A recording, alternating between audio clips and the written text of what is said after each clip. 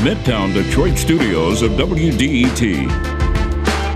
This is Detroit Today. Impeachment is now part of Donald Trump's record as President of the United States. But what does that really mean? Does it even matter? We're going to talk with U.S. Senator Debbie Stabenow and a Republican strategist about all of it, and we want to hear from you. What do you think now that Donald Trump has been impeached by the U.S. House of Representatives? That's all next on Detroit Today, right after the news from NPR.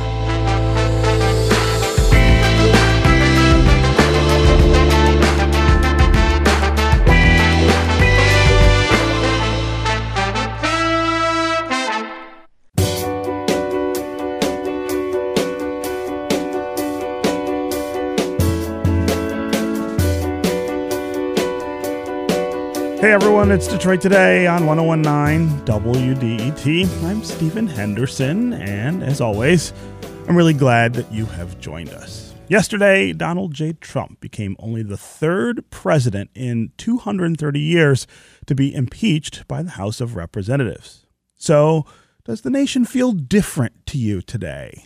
Are you convinced now that Trump is unfit to be president if you weren't before?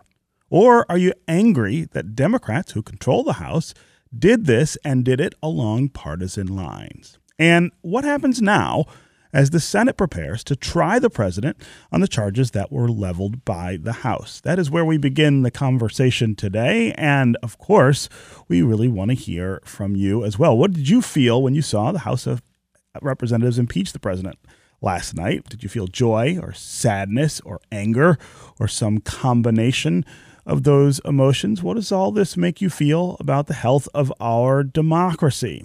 Does it show that our institutions are working and that Congress is holding the president accountable, or does it tell you our country is somehow broken? As always, the number here on the phones is 313-577-1019. That's 313-577-1019. You can also go to the WDET Facebook page and put comments there, or you can go to Twitter and hashtag Detroit Today. And we will work you into the conversation. And we want to start today with someone who will soon be thinking a lot about these articles of impeachment as they move from the House to the Senate. I want to welcome Senator Debbie Stabenow, a Democrat from here in Michigan, to Detroit Today. Debbie, great to have you with us. Well, good morning, Stephen. It's good to be with you today. Yes. So let's start with your reaction to President Trump's impeachment on these two articles last night. Well, in terms of feeling, it was, I'm sad that we're at this point as a country, and certainly the country is divided. I was not elected, didn't run for office to be in this situation of having to vote on a president's behavior and impeachment. I want to get things done like I always do for Michigan, but we, in addition to having a responsibility to work together to get things done, also have a responsibility under our Constitution to stand up and make sure that nobody's above the law. And we're where we are because of the president's behavior, because of abuse of power, because of his unwillingness to come forward and allow people to testify and to make the case. You know, the second article is on basically, not giving information and witnesses to Congress. And so the case was made. The president chose not to get involved and refute it. And now in the Senate, this is his opportunity. This is his opportunity to show that he is not trying to obstruct Congress and to let the people that were in the room, like John Bolton or Mick Mulvaney, the head of the budget office, who blocked the release of the funding, the military funding that was needed by a small country fighting Russia.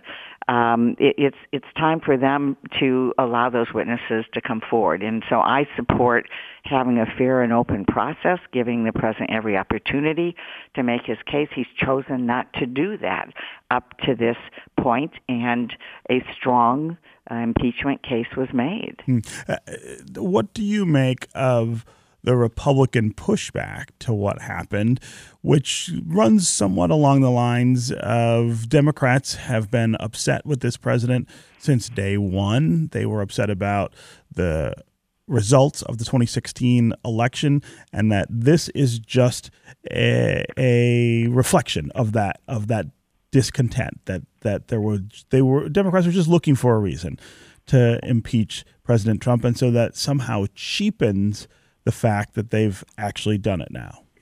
Well, Stephen, I would just say this: when you can't argue the facts, you argue process, or you argue politics, or you produce smoke and mirrors. This is something that should be argued on the facts, and people came forward from the president's own administration, person after person after person, who heard the call, who was deeply concerned about what was happening, and the Republicans did not put up any case, nothing. The president didn't want to engage, had every opportunity. Seems to me if you're innocent, you rush to the microphones, you rush to give your side. That's what I would do.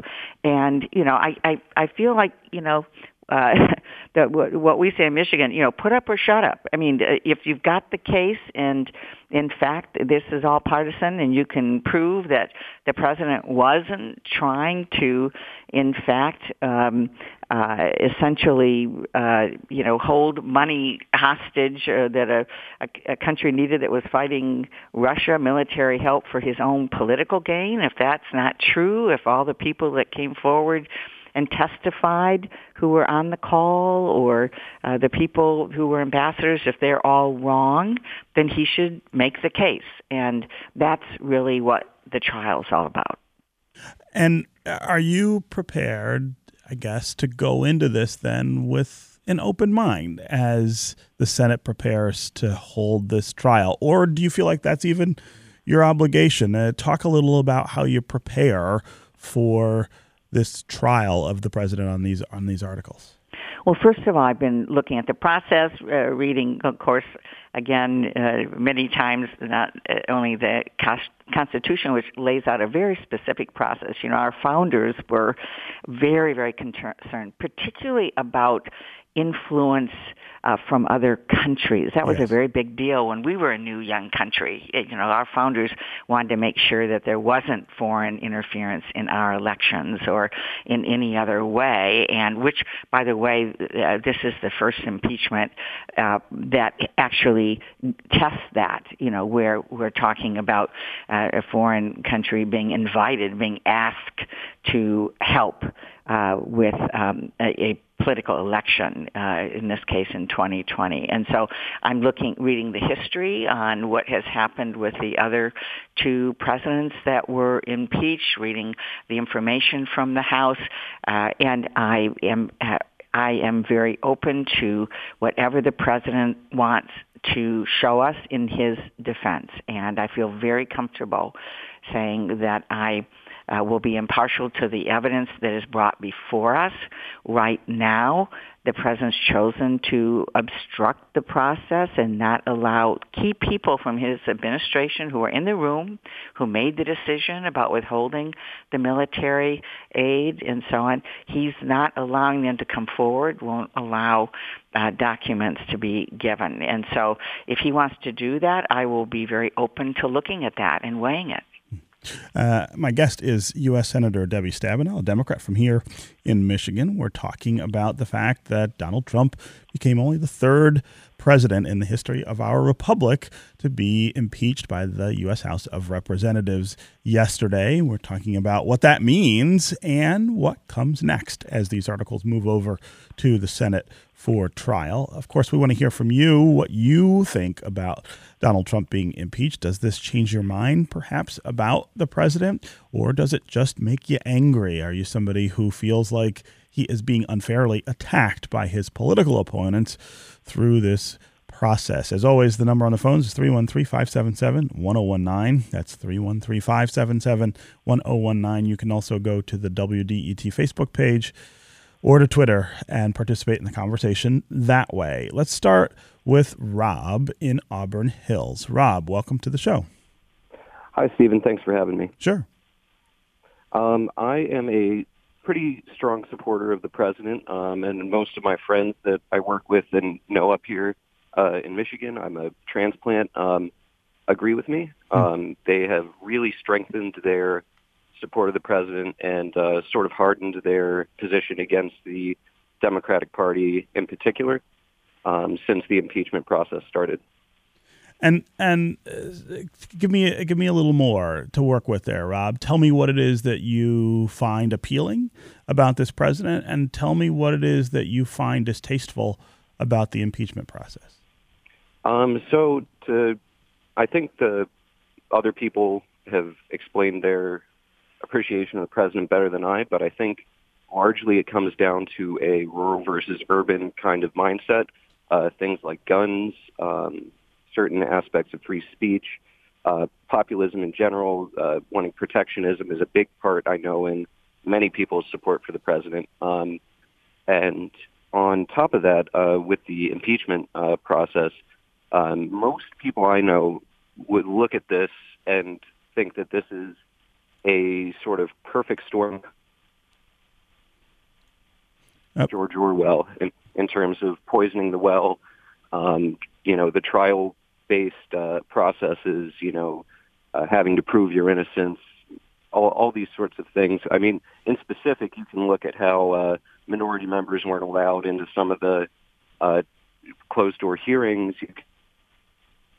Wasn't allowed to have his lawyer present, things like this. Yeah, Rob, I appreciate the call and the thoughts. Obviously, I don't agree with everything you said there, but I think it's really important to hear from people who feel the way you do about the president and about this process.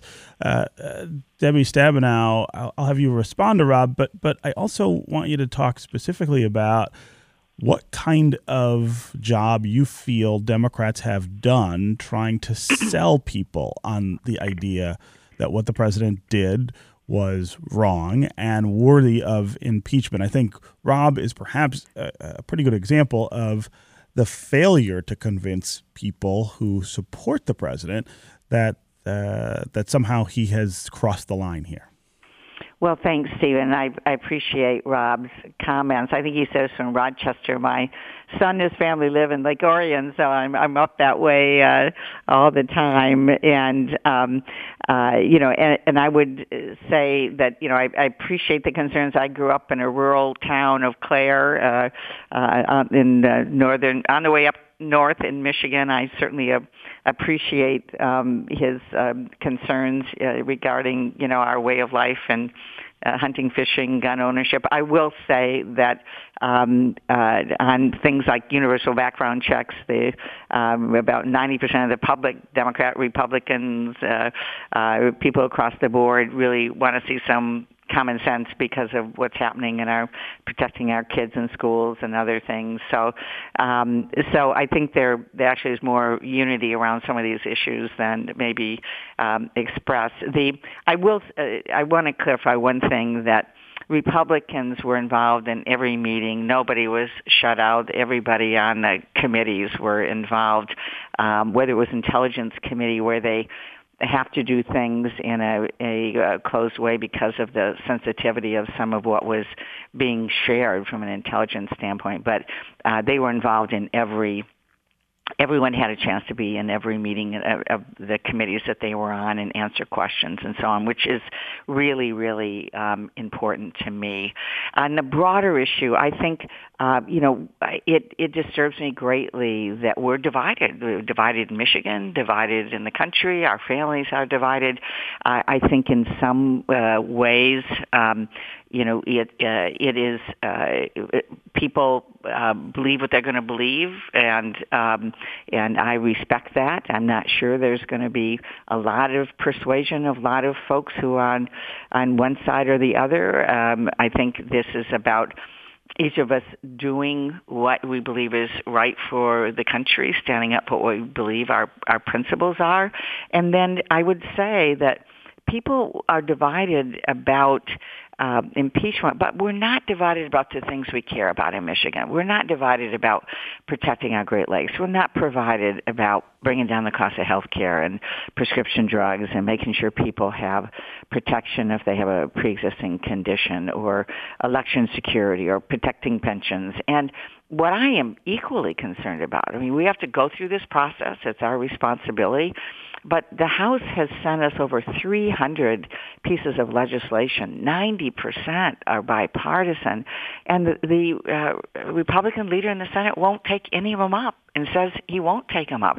And I am as concerned about that as I am about this process that we are going through, because in the end, I'm most concerned about jobs and health care and protecting people's pensions and our way of life and our Great Lakes, and nothing is happening on the Senate on things where there is strong bipartisan support. So let's move through this.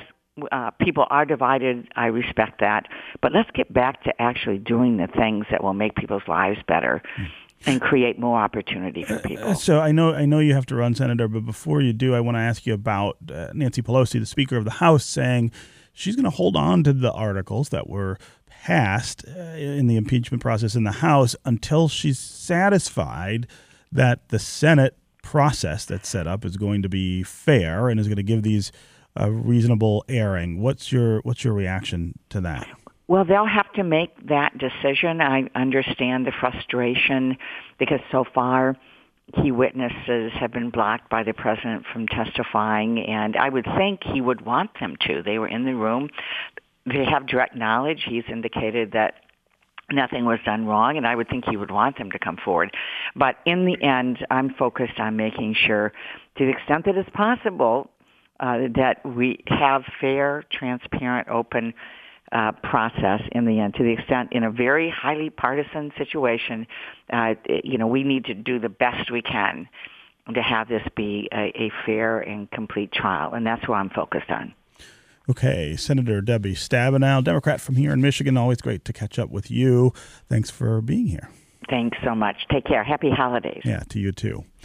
All right, we're going to continue this conversation after a short break. We're going to keep talking about President Donald Trump, his impeachment, what the Senate will do. This time we're going to talk with a Republican strategist about his take on what is happening in Washington. And we want to continue to hear from you. 313-577-1019 is the number on the phones. Tom in Northwest Detroit, Chris in Clarkston, Stan in Royal Oak. We will get to you next as well. Stay with us on Detroit Today.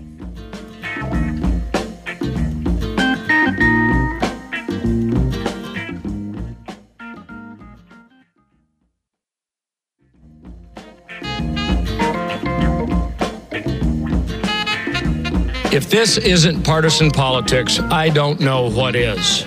Holding our elected officials accountable is a job I take extremely seriously. But the impeachment votes today represent the worst of Washington, D.C. Yet another reason my constituents are so disillusioned with the process and disappointed by the 116th Congress. That was Congressman Jack Bergman, who represents Michigan's 1st District, speaking yesterday about the impeachment process in the U.S. House of Representatives, calling the whole thing an exercise in extreme partisan politics. This is Detroit Today on 101.9 WDET. I'm Stephen Henderson, and as always, I'm glad you have joined us. We are talking this hour about what the U.S. House did yesterday, impeaching a president of the United States for just the 3rd time in 230 years of our republic. What do you think about that impeachment? What do you think about the whole process that led up to this impeachment? And what do you think is going to happen when these articles move over to the Senate, where there will be a trial of some sort that will be held about these articles and whether the president should be removed? As always, the number on the phones here is 313-577-1019. That's 313-577-1019. You can also go to the WDET Facebook page or to Twitter and participate in the conversation that way. And I want to welcome somebody else to this conversation now to keep thinking about what happened yesterday and what context we want to put it into. Matt Resch is the president and owner of Resch Strategies, a political PR firm in Lansing. Matt, welcome to Detroit Today. Thanks so much for having me. I don't know whether to be honored or cursed, because you always seem to have me on these these dicey days. When I'm going to ask you really tough questions and put you in uncomfortable positions about it. Yeah. So first uncomfortable question. You're a Republican who has been critical of President Trump at times during his tenure in office.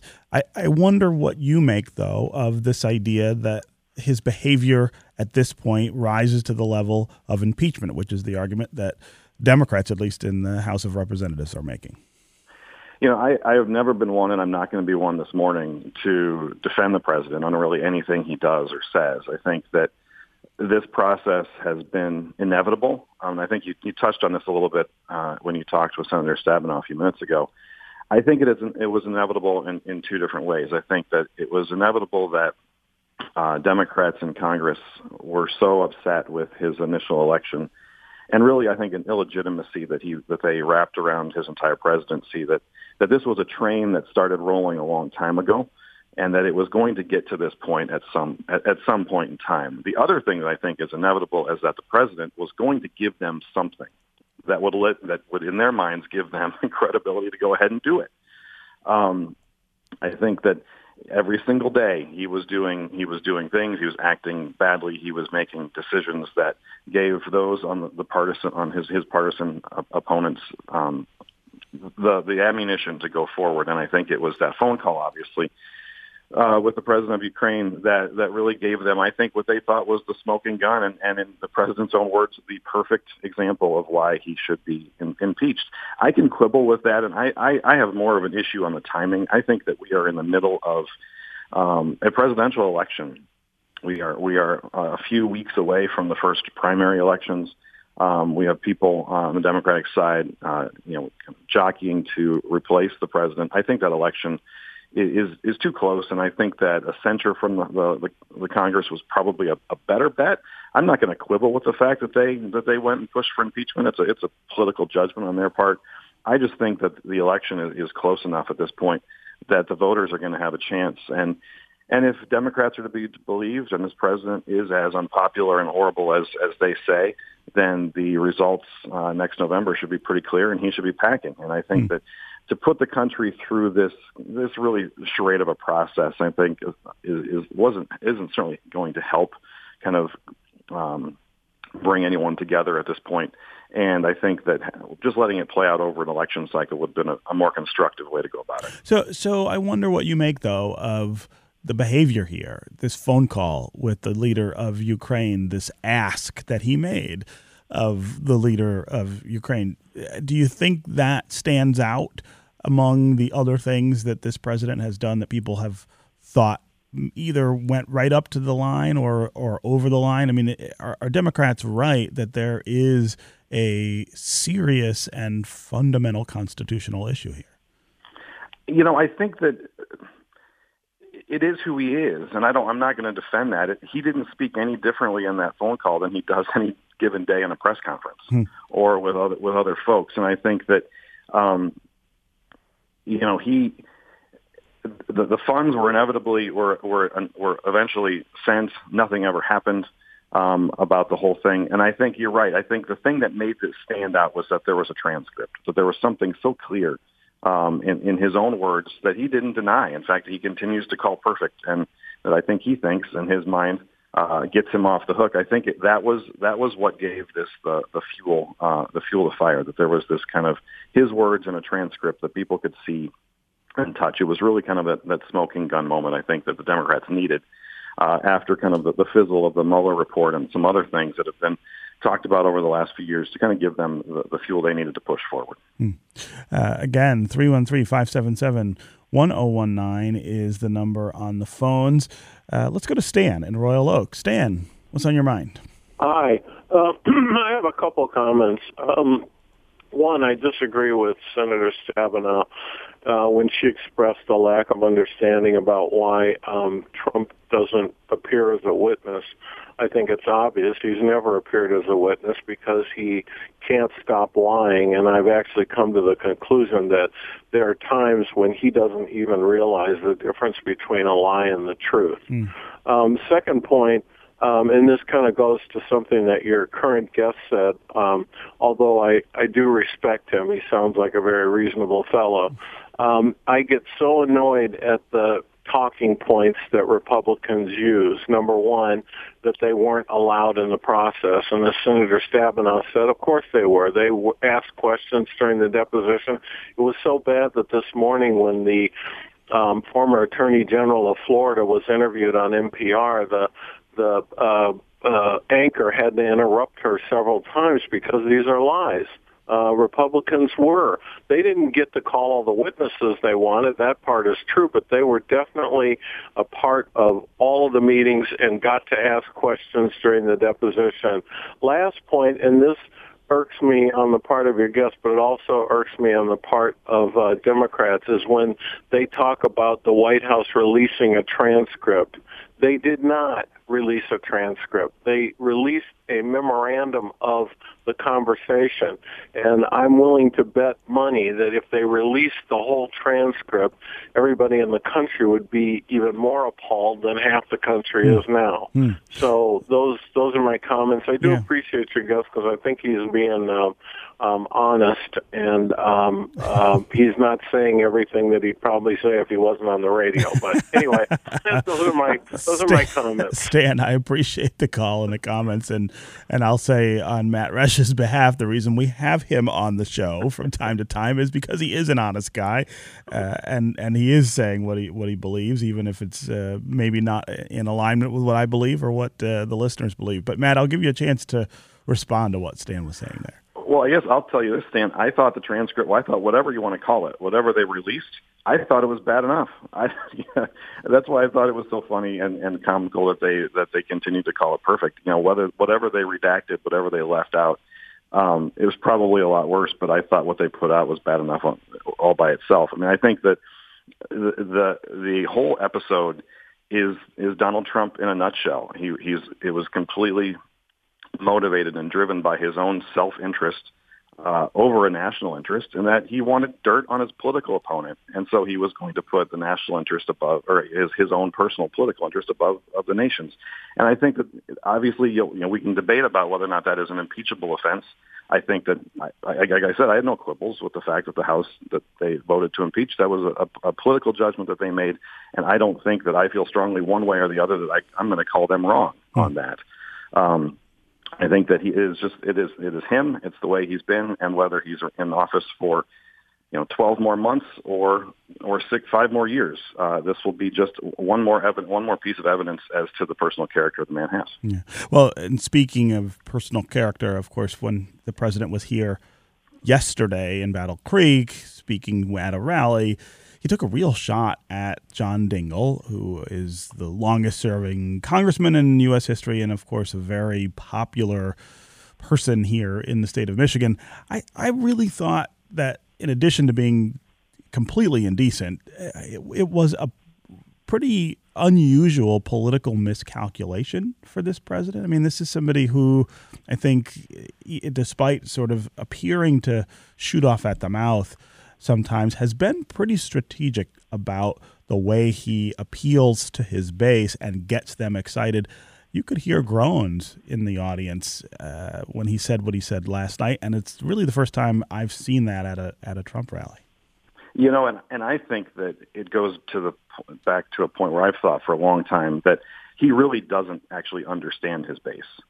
I think that someone told him who his base is, and I mean, he's a New York City elite. He doesn't know anything about his political base. The folks who voted for him, they could not be more different people. I think he thinks he knows, and I think he thinks that kind of jab is going to be something that the people in that crowd would appreciate. But I think every once in a while you'll see that he doesn't, and I think that's why I'm so, as a Republican, as a conservative Republican, have been so offended by his presidency, because he's not a conservative and he's not a Republican. He's someone who's acting like it because he is playing to what some political consultant told him. This is who the base is. These are the things you need to say to appeal to them. He's not a Republican and he's not a conservative, and he has taken the party and the people who have long held beliefs associated with that party, and he's trashed it, and that's why I'm angry at him. One of the many reasons, but I think that you're right. I think you're right. What he said last night was disgusting. It was just disgusting, and I think he thought he was being cute and clever, and know the room. Yeah. And you're standing in a room in Michigan, and whether or not you agree with John Dingell on the policies, you need to know. I mean, saying something about someone like that who's deceased is just disgusting, whoever it is. And so, yeah, I mean, I think it is just another example of how he doesn't really know what he's saying in the calculations that he puts. I think that you are very generous, Stephen, in saying that he is calculated. I think it's all an act. It's all by accident. So he says anything. So I wonder, as a Republican and somebody who still thinks of themselves as a Republican, what you think the strategy ought to be inside the party to go in a different direction. I mean, one of the things that is really being hotly debated right now is what role Senate Republicans ought to play in this impeachment process, and whether there is a message to be sent to this president from that party about the things that he's doing that, as you say, are destroying the very idea of conservatism and republicanism. Yeah, I don't envy the position that Senator McConnell is in, or any member of Congress, because they're in this really tough spot where they know that there are folks at home who are adamant supporters of the president, and speaking out is to do so at their own political peril, because there are folks who are going to be upset about them. And I think that this is not something that is probably going to happen for the party quickly. It's going to be kind of a rehabilitation that's going to have to take place over some time, and after he's gone. I don't know how it can happen while he is still the president, whether that's for another year or whether it's for another 5. But it's not going to be something that can be done while he is has this kind of hero status amongst a huge base of the party. And I don't know what the answer is, quite honestly, to that question, other than to say that we need to find people who can rally the sentiment and inspire people to be a part of the party, but to do so in a way that I think we all, as Republicans, think back with the character and the stature and the personal instincts and characteristics that we can respect. Again, thanks very much for the call and the comments. Let's go to Denise in Brighton. Denise, welcome to the show. Good morning. Hi. Hi. Go ahead. One of the more frustrating points about this entire impeachment process, from the perspective of an attorney, which I am, is that the Democrats have done a very, very poor job of explaining that the president is not entitled to any due process in the impeachment part of the impeachment and removal process. And the Republicans have constantly harped on the president's lack of due process protection in the impeachment inquiry. The problem with that is that they're deliberately misleading the public. I have no problem with Republicans disagreeing with the fact that he should be impeached, but I think it is absolutely wrong and immoral to mislead their constituents and the public by saying the president hasn't received due process protection. The impeachment process is an indictment. So, for example, if you're being criminally charged, okay, that's because somebody's done an investigation on you at the prosecutorial, DA, police level, and then they send those charges to the prosecutor. The prosecutor prosecutes those in trial, and that is where a criminal defendant, with an attorney, with a judge, with a jury, is entitled to due process protection and their defense. So it's just very, very frustrating to hear Republicans constantly misleading the public and saying the president hasn't gotten any due process. The Senate trial is where he will get his due process, assuming that happens. And the Democrats have done a miserable job of not explaining that part. Really it's been a little frustrating. That. Yeah, Denise, I really appreciate the call and your thoughts there, and I think you're right that this process has not been as unfair as it has been portrayed. But I also agree with you that Democrats have done a lousy job of explaining what they're doing and why it's not all that unusual. Matt Resch, you said earlier that you thought this process was a mess. Talk about why. Well, I think she raises a good point, and I think politics is, this isn't illegal. What happened in the House is not a court trial. It's not a legal proceeding. And I think that the Democrats played into, I think, a misconception amongst a vast majority of the American public who assume that it is by not clarifying that. I mean, optics are a big thing in politics. Perception is more important than reality very often. And the fact that many people believe this to be some sort of legal proceeding, even though it's not, the Democrats did a really poor job in doing that. I mean, it's like we're going into the Christmas season. It almost feels like they ran this like a Christmas sale. Like, we'll get your impeachment done before the holidays, and we'll rush this through, and we got this all planned out. And hey, look, we're done by Christmas.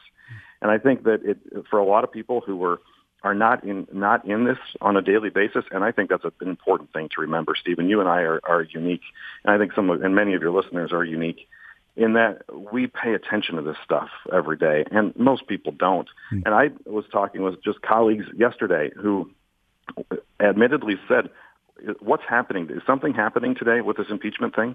And these are folks who work in and around Lansing who just, they're not following it. I mean, again, like to the point I made at the beginning, I think most people viewed it as an inevitability, something that was going to happen, and that, it's not going to change. We don't feel any different today than we did yesterday, and we're not going to feel any different tomorrow.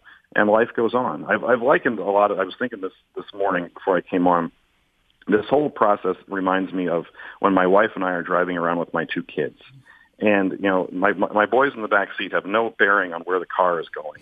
And my wife and I are kind of the American public, the economy, where the country is going. We're getting us where we need to go. Inevitably, one of them will poke the other one and do something to make the other one mad. And then the one who's innocent, rather than just sitting there until we deal with the kid who's doing something wrong, punches back. And now they're fighting. Now they're both in trouble. And so I think Donald Trump can't keep out of his own way. He's constantly making problems for himself. But at the same time, the Democrats just can't sit down and be quiet and let him make a fool of himself. Let him be the disaster that he is. They have to go punch back. And now what they've done is they've made it this big fight that everyone's disgusted by, everyone is tired of, and no one wants to pay attention to because they just see that it doesn't impact their lives back home. It's not going to do anything for them. It's not going to affect their Christmas, their holidays. They're moving on, and they just know that D.C. is being D.C. I mean, I get that from a political perspective, and as you're talking about perception and the way in which policymakers communicate with the public about what they're doing. But isn't there a greater principle at stake here? I mean, given the things that you say are true about this president, don't Democrats have an obligation to stand up and say, well, this is not okay. This is a line you cannot cross? I'll put on my cynical hat. I think if they're to be believed, sure, yeah, that's something. If they truly believe this is a line that cannot be crossed, but this is D.C. This is politics. They're all politicians, and they'll say that. But I think what this is, it's about partisan gain, and it's about power gain. And so this process, if they didn't think this was going to get them some sort of partisan gain or gain in power or in Congress, they wouldn't be doing it. There was a dinner here in Lansing a few weeks back where Congressman Kildee and Congresswoman Slotkin were speaking, and they both very, very frankly were talking about how corrupted the conversation is in D.C. and how people talk in talking points and they don't actually say what they feel. And it was such a refreshing conversation to hear these two members of Congress, moderated by a staunch Republican person, having an honest conversation about how things are and lamenting how in D.C. you can't just say what you feel.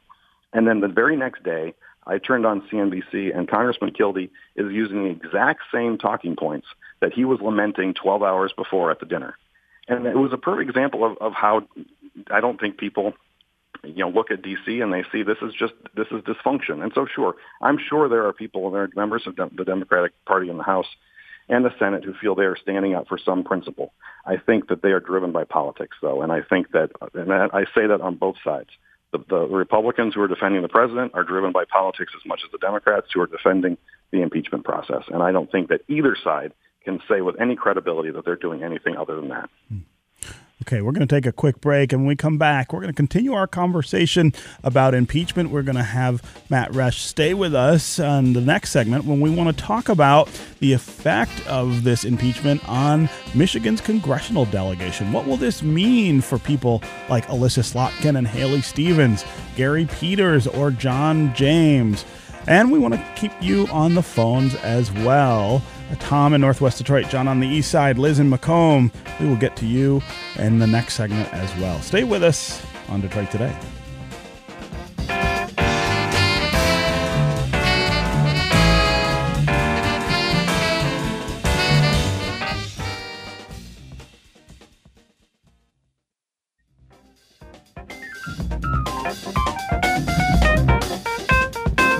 President Donald J. Trump has abused and violated the public trust by using his high office to solicit the aid of a foreign power, not for the benefit of the United States of America, but instead for his personal and political gain. His actions reflect precisely the type of conduct the framers of the Constitution intended to remedy through the power of impeachment, and it is our duty to impeach him. That was Congressman Justin Amash, an independent now from the west side of the state, talking about impeachment and the process of impeachment in the U.S. House of Representatives. This is Detroit Today on 101.9 WDET. I'm Stephen Henderson. And as always, I'm glad you've joined us. We're talking about impeachment this hour and what it means going forward in the Senate, what it means going forward into 2020. The election year, the presidential election year, whether Donald Trump will maybe be harmed during the election. His chances of being reelected could be harmed by the fact that he was impeached, or could it strengthen the president's base? Could it make people who support him come out in even larger numbers to make that clear next year? As always, we want to hear from you about what you think about impeachment. 313-577-1019 is the number on the phones. You can also go to the WDET Facebook page or to Twitter and comment there, and we'll try to work you into the conversation. And I've got Matt Resch, president and owner of Resch Strategies, a political PR firm in Lansing, with us to dissect what is going on. Matt, I want to talk about Justin. Let's start with Justin Amash, who is now an independent but was elected as a Republican to serve in Congress. This is somebody who has been a really consistent and staunch critic of President Trump, along many of the same lines that you have been critical of the president. What do you think it means for Justin Amash that he is now kind of on the side of Democrats, at least on this issue? Is that going to make it tough in that Grand Rapids, West Michigan district to get reelected? I think it is probably going to be tough for Justin. I think the world of him, and I have for a long time, even before this and his outspoken comments about the president and impeachment. I think that it will, only because a third party candidate, no matter who it is always tough, because you lack the party apparatus on either side to again provide that key support and ground game that you need to run a race. And I think there are certainly going to be Republicans who agree with Justin, and there are going to be many more who disagree. I think where he's going to run into problems is that I think that most Democratic voters who probably agree with him and respect him for speaking out and standing up are probably not going to carry that kind of admiration with them to the ballot box and vote for him over a Democrat. If it were Justin, an independent versus a Republican, I think that maybe there would be a different story. But because he's going to have to get votes from Democrats and Republicans, that's going to be a tough spot, because I think neither of the partisans on either side, the hardcore partisans on the Democratic side or the Republican side, are going to go to Justin. And I think that it's just a numbers game then. And are there enough people then who are going to be willing to vote for him? Yeah. I hope they do. What about Elissa Slotkin and Haley Stevens, two members of Congress who flipped Republican districts in 2018, made them Democratic for the first time in a really long time?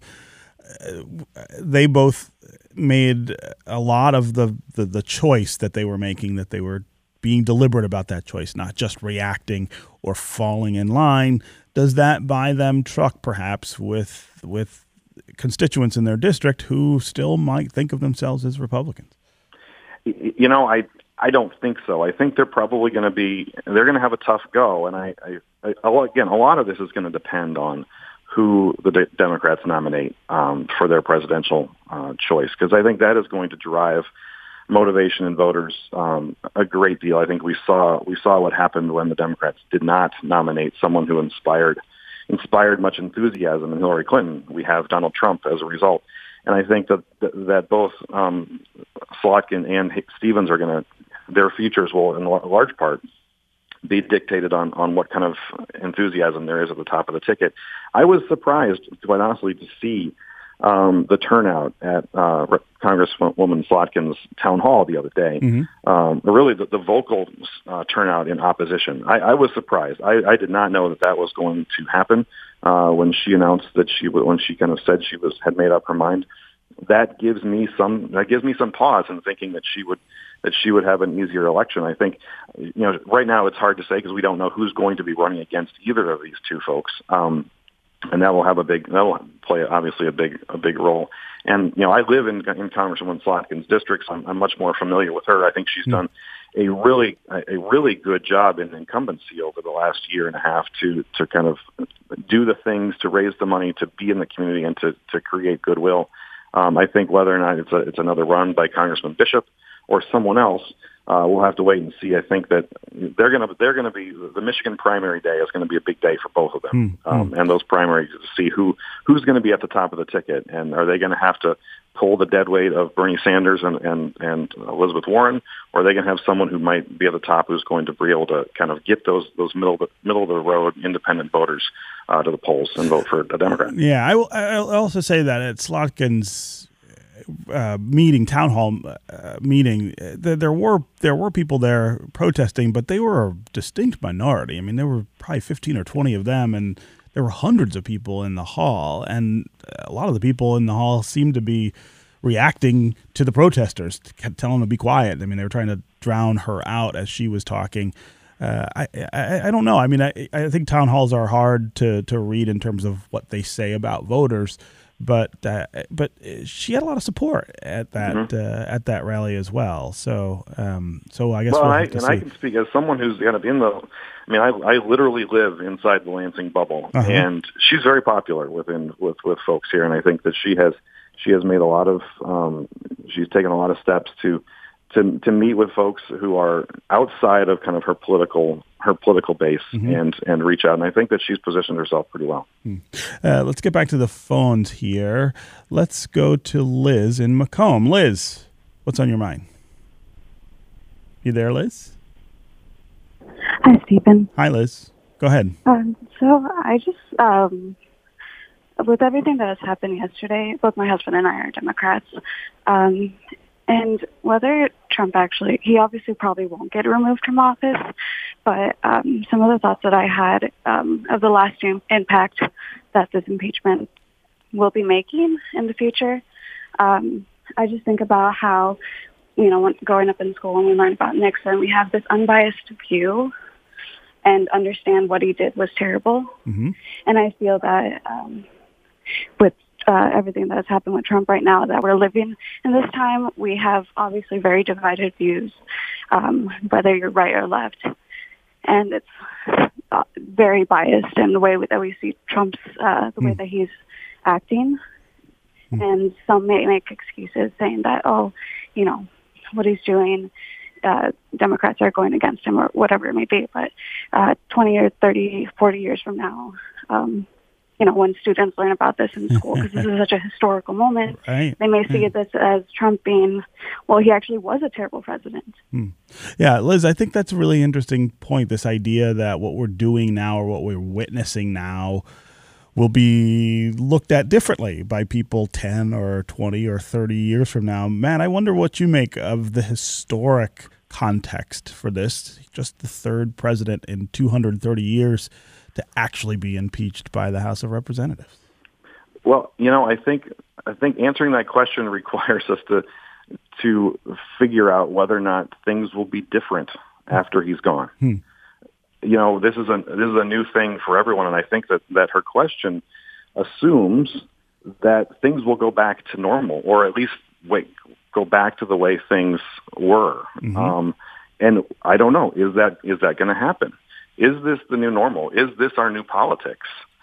I certainly hope not, but I don't see at the same time anything that looks like it's going to change it. And so will this be in 40 years, this watershed event, the third president that is impeached? Or in 40 years, will he be the first of the next 15 presidents who will have been impeached? Because our politics have become so partisan and so poisonous that it becomes a standard thing because, the House is Democrat and the president is Republican, or vice versa, and so we don't like something that they did, and so we're going to impeach them. I can't predict how that's going to go. I certainly hope that we can get back to a point where we look back at these last 4 or 5 years and think that this was a dark period of divisive politics where people decided to get in fights over Thanksgiving dinner over politics that really have no bearing on their day-to-day lives. I really hope that we can look back and that this is an anomaly. But I can't say that with the way that Twitter and social media and our conversations have evolved, or I should say devolved, over this presidency and over these political campaigns over the last number of years, that we're going to think that this is weird in 40 years. This might just be the first, and I hope that's not the case, but that'll be something that we need to see. Okay. Matt Resch, president and owner of Resch Strategies, a political PR firm in Lansing. It is always really great to have you here with us on Detroit Today. Thanks for coming by. Thanks. Anytime. All right, that's going to do it for us today. Come back tomorrow when we're going to start playing the podcast, the second season of Created Equal, which takes a look at the Flint water crisis and Dr. Mona Hanna-Attisha's book, What the Eyes Don't See. Tomorrow, you'll hear from Dr. Mona herself and from Representative Dan Kildee of Flint. This is 101.9 WDET, Detroit's NPR station, your connection to news, music, and conversation. We'll talk again tomorrow.